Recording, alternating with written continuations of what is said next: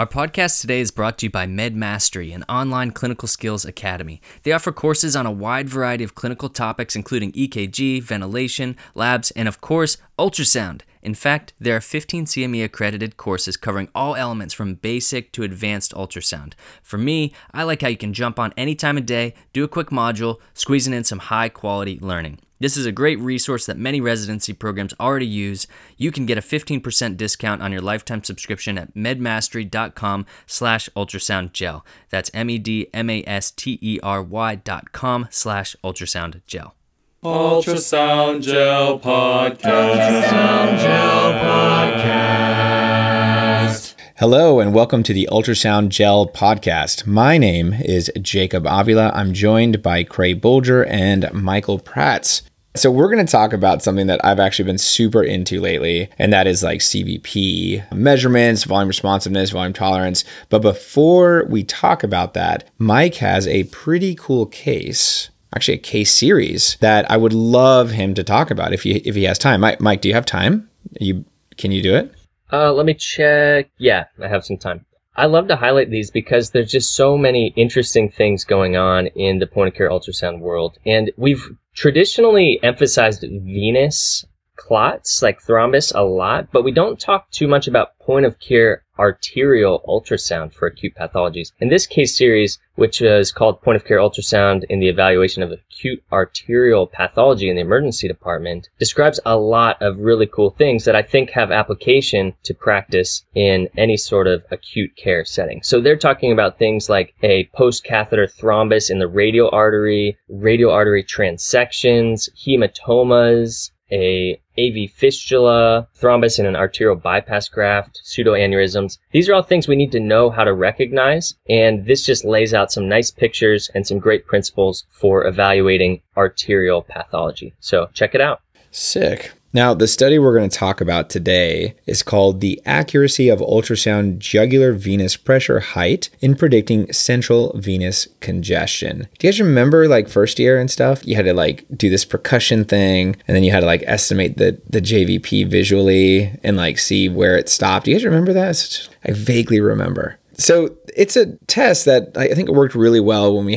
didn't have other things to try and estimate the central venous pressure. And that is looking at the height of the jugular venous kind of column there. And this study, what it's looking at is trying to see how ultrasound can be used to assist in that. It's a pretty interesting study. Their whole first section is fascinating because it kind of goes through the literature of why it's important. We're not going to go into it here, but if you're interested, please read the introduction section on this article. It's great. They had a whole thing on jugular venous distension. They had a whole thing on the IVC and why the IVC sometimes is kind of difficult to get a hold of, difficult to see. So they're thinking, why not use something that is more superficial, something that even with morbid obesity really isn't that deep relative to the skin.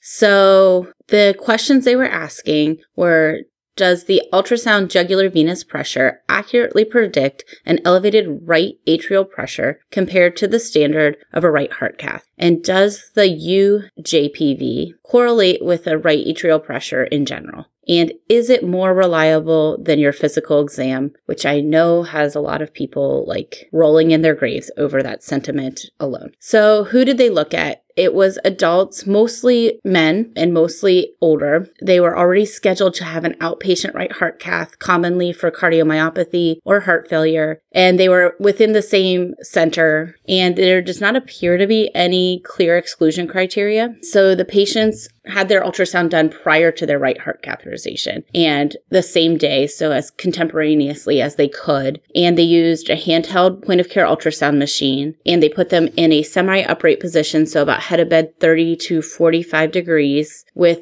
the neck slightly turned left. And first they did their physical exam assessment of the JVP. And then in that exact same position, they found the IJ and they kind of marched their way up essentially from the clavicle to the angle of the mandible, looking for the IJ to taper and become smaller than the internal carotid. And they looked at it through various phases of the respiratory cycle at each level that they were going up. Then when they found that tapering point, they marked that and measured that from the sternal angle. They added 5 centimeters to account for from the sternal angle to the right atrium, and that was their ultrasound JVP. If that makes sense, they were actually doing a distance from the right atrium to the point of jugular taper. If they couldn't visualize the IJ, they tried to lower the bed to 30 degrees and have the patient Valsalva to see if they could get an ultrasound JVP. They only used the left side if they could not visualize the right side, or if there were any wires or catheters in place that impeded the ability to use the right side.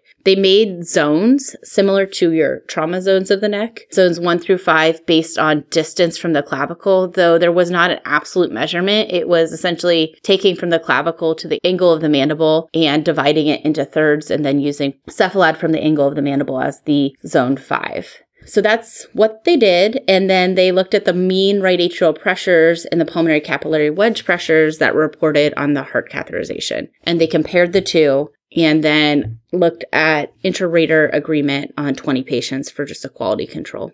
So what did they find after doing all this stuff and getting the right heart caths and getting the ultrasounds? Well, let's take a look at the patients first of all. As Cray mentioned, about 80% of these people were getting a right heart cath because they already had heart failure or cardiomyopathy, or at least they were concerned about that. Around age 60, 36% women, 60% were actually inpatient at the time of their right heart cath, and 56% had a known reduced left ventricular ejection fraction. Now, a couple of these were extreme cases where they had an LVAD or heart transplant already, but overall, they were not that population. You may wonder how many of these patients actually had an elevated right atrial pressure based on their right heart cath, and that was 43%, which is important to know what is the incidence of pathology in this population. So, primary outcome, correlation of the ultrasound JVP with the right atrial pressure. The R, the correlation coefficient, 0.79, and the area under the curve is 0.84, which is pretty good. They also calculated out that the odds ratio was 1.7 for every 1 centimeter increase in the ultrasound JVP. Now, they look through their data, they're doing all these number crunching things, and they see that the best cutoff, 8 centimeters. That's the optimal threshold for detecting a right atrial pressure greater than or equal to 10. And if you use that cutoff, then the sensitivity ends up being 72.7 and the specificity 78.6, which translates to a likelihood ratio of 3.4.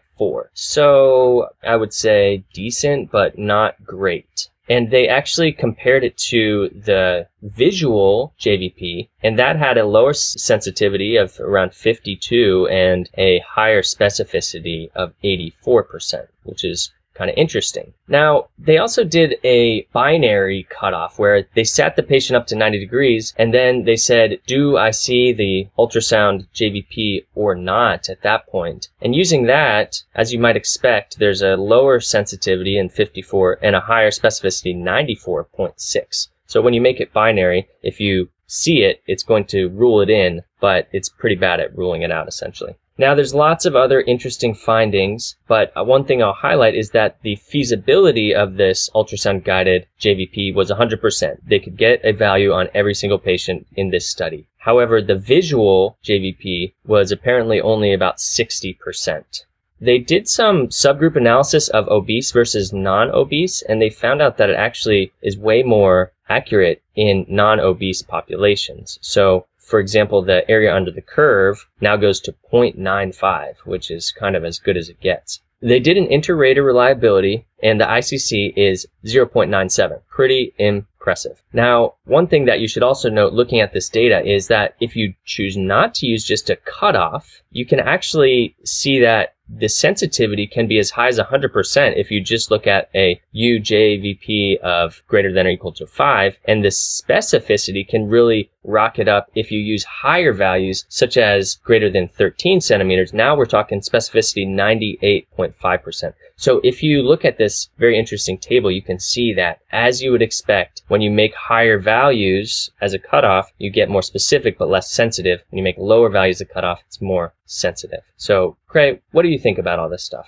I think it's interesting. I know we keep struggling to find the optimal way to assess fluid status in our patients. We've got BEXIS, we've got IJ carotid ratios, we've got your IVC in like 20 different planes. And I appreciate what the authors are saying about the challenges of the IVC, but I think the reason why we don't have one clear-cut answer for this is each of these is limited in some way, shape, or form. Having tried to do a study comparing these head-to-head, including the IJ, there's a lot of challenges, right? Like the weight of the probe, the pressure you're applying, and unless you can regulate that, that can change your assessment.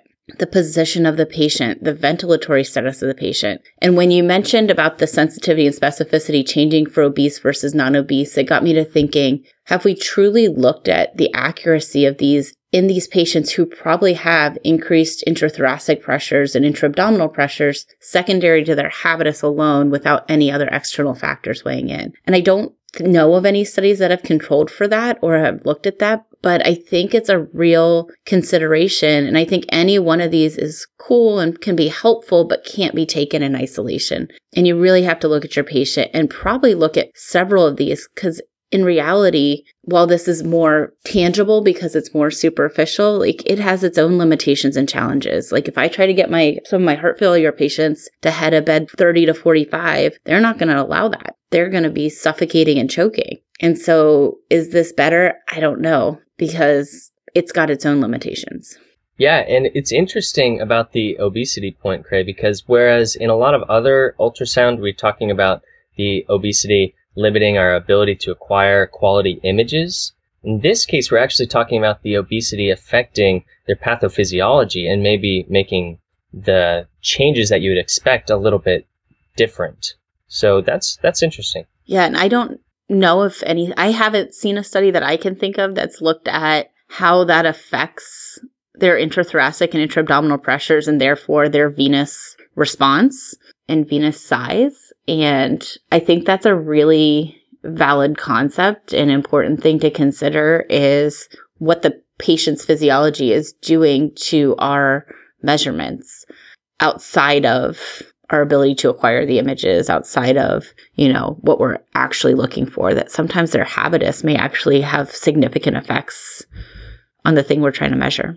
Yeah. I mean, I like that this study went the full way with the standard to get a right heart cath. That's what really caught my eye when I was parsing through potential studies. That's a really nice standard to have for this question. So they had an interesting idea, a somewhat novel way to assess it, and then they used a good standard. And I think that is a great strength of this data. However, there are the limitations that you mentioned, Craig, that we're not sure exactly how this is going to fit into the quagmire of existing literature on IVC and other sort of venous assessments for trying to figure out the right atrial pressure. Or when we take a step back, we don't actually just care about the right atrial pressure. We care about what we need to do to the patient as a result of that surrogate marker. So we're trying to figure out, can we give fluids, or should we diurese, or what's going on with this patient?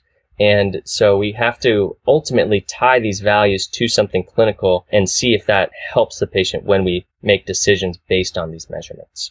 Oh, I'll be honest with you guys. I mean, I know that I was taught to not like the CVP, but I think in certain situations it is kind of useful. And one of the things too is looking at this whole concept of venous congestion, which is one of the things in the article title itself. And the first step, if you're doing the VEXIS score, is to identify a plethoric IVC. But what if you can't get to the IVC? This might be a good kind of second place to look. And the study was, I thought it was good. I mean, one of the things that I struggle with the IJ, knowing if it's the right size or not, is, even if you go up all the way up to the angle of the mandible and you see the IJ, but it's like super small, at what point do you consider it, gone? And I like that they actually had a good differentiator. They said when the diameter, basically the size of the IJ, gets smaller than the carotid throughout the respiratory cycle. So they have for me, that's a good clear cutoff. The data here, I mean, it's not perfect, but I think it's useful. And that's one of the things that I'm realizing the more I practice is that there's very few things that are 100% positive or 100% negative. And the other thing that I wanted to comment on was the fact that they did mention, which at first I was like,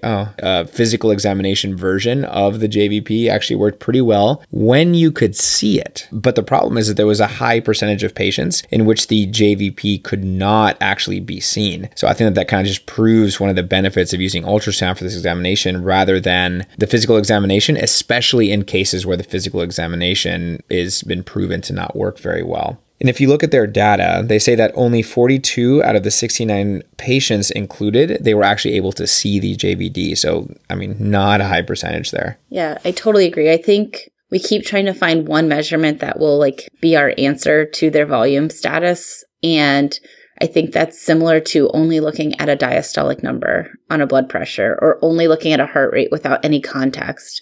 I think a single number, a single measurement, like the cardiovascular physiology is so complex that I'm not sure we're ever going to get to a point where one number gives us the answer or one measurement gives us the answer. And not that I'm like a Vexus supporter fully, especially in the acute care setting. I'm interested, but not sold yet. I think the nice thing that it offers is that it's giving you a lot of data. And I think this is kind of one data point that you can maybe integrate with that. But I don't think in isolation, the IVC, even Vexus stands alone because you still have to go look at the heart and you have to go look at your patient.